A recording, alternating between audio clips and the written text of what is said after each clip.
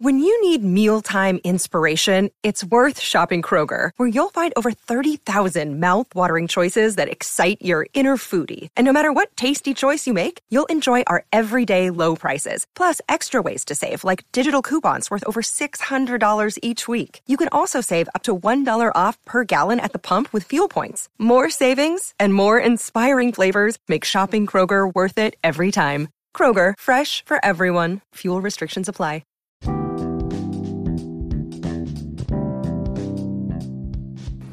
Hey there, welcome to The Tint. I'm your host, Scott Fellman, and it's time for another foray into the world of aquariums from a slightly different perspective.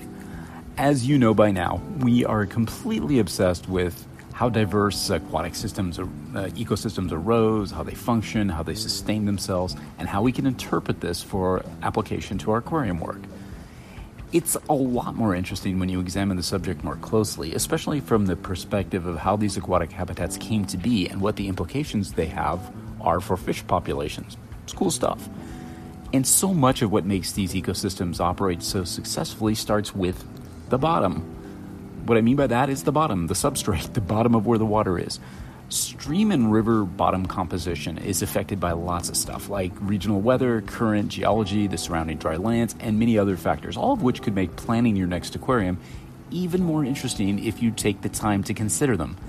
We've touched on these in some recent posts over the years, and we'll definitely dive deeper in upcoming blogs, I'm sure. There's more to this tank than just the accumulations of leaves and stuff like that. It's pretty interesting stuff.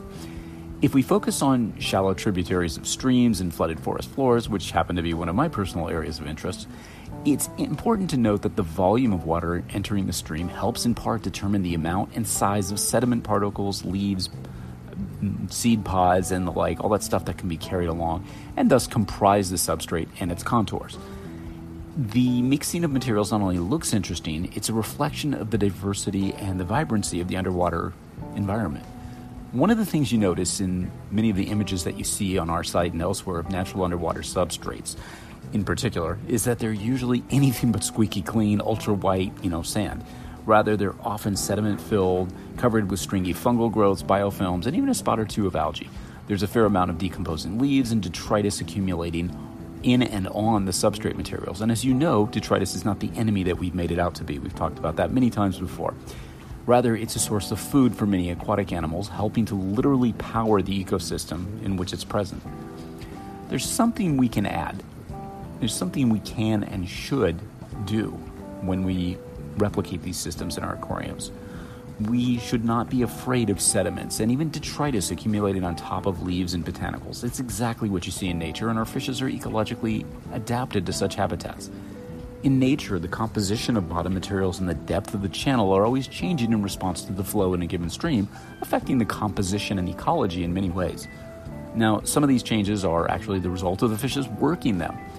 In the words of our friend Mike Tucanardi, one of the things that's most striking when you spend time below the water's surface in this sort of environment is that the fish aren't just passive inhabitants.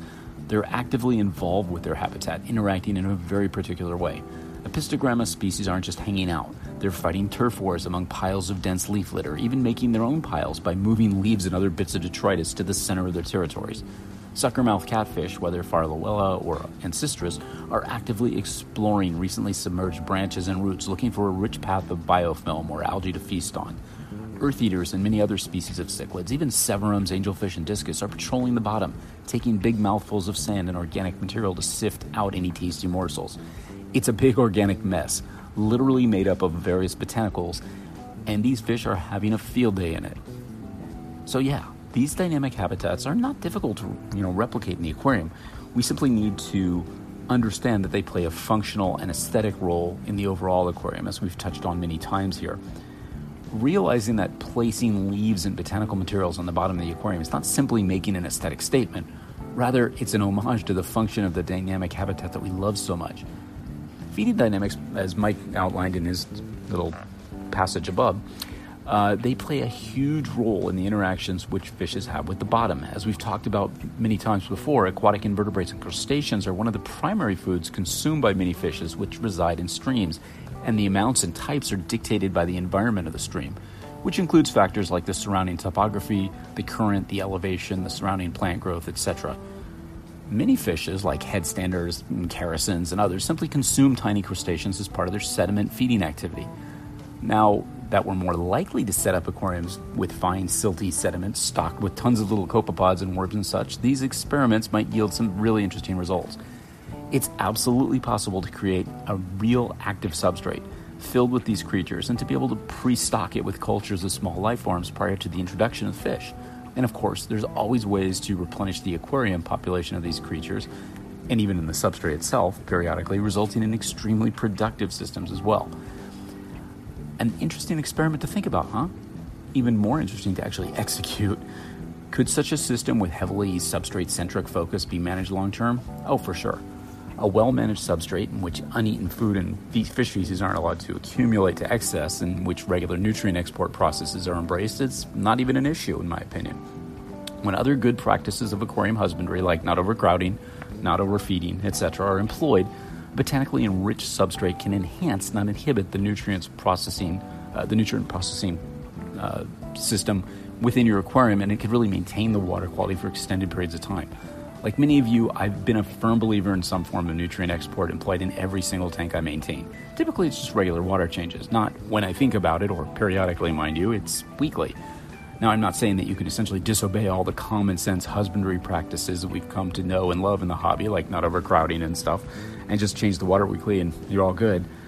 And I'm not suggesting the only way to succeed with adding botanical materials to the substrate is to employ this massive effort at nutrient export.